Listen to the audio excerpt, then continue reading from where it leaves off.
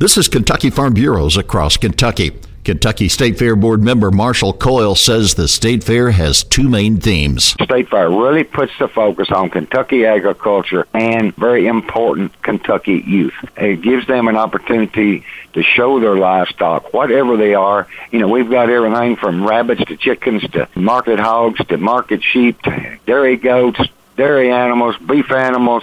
We've got the whole gamut. We've got a mule show. Coyle says the State Fair offers plenty of activities and entertainment. It's just a great opportunity for folks to come enjoy so many different things. You know, we've got a lot of vendors that are going to be there. You can do some shopping. And if the weather's a little warm, you know, we've got plenty of space inside that you can do a lot inside. We have free concerts every night of the fair. The Kentucky State Fair was recently voted one of the top 5 in the nation. This is Across Kentucky.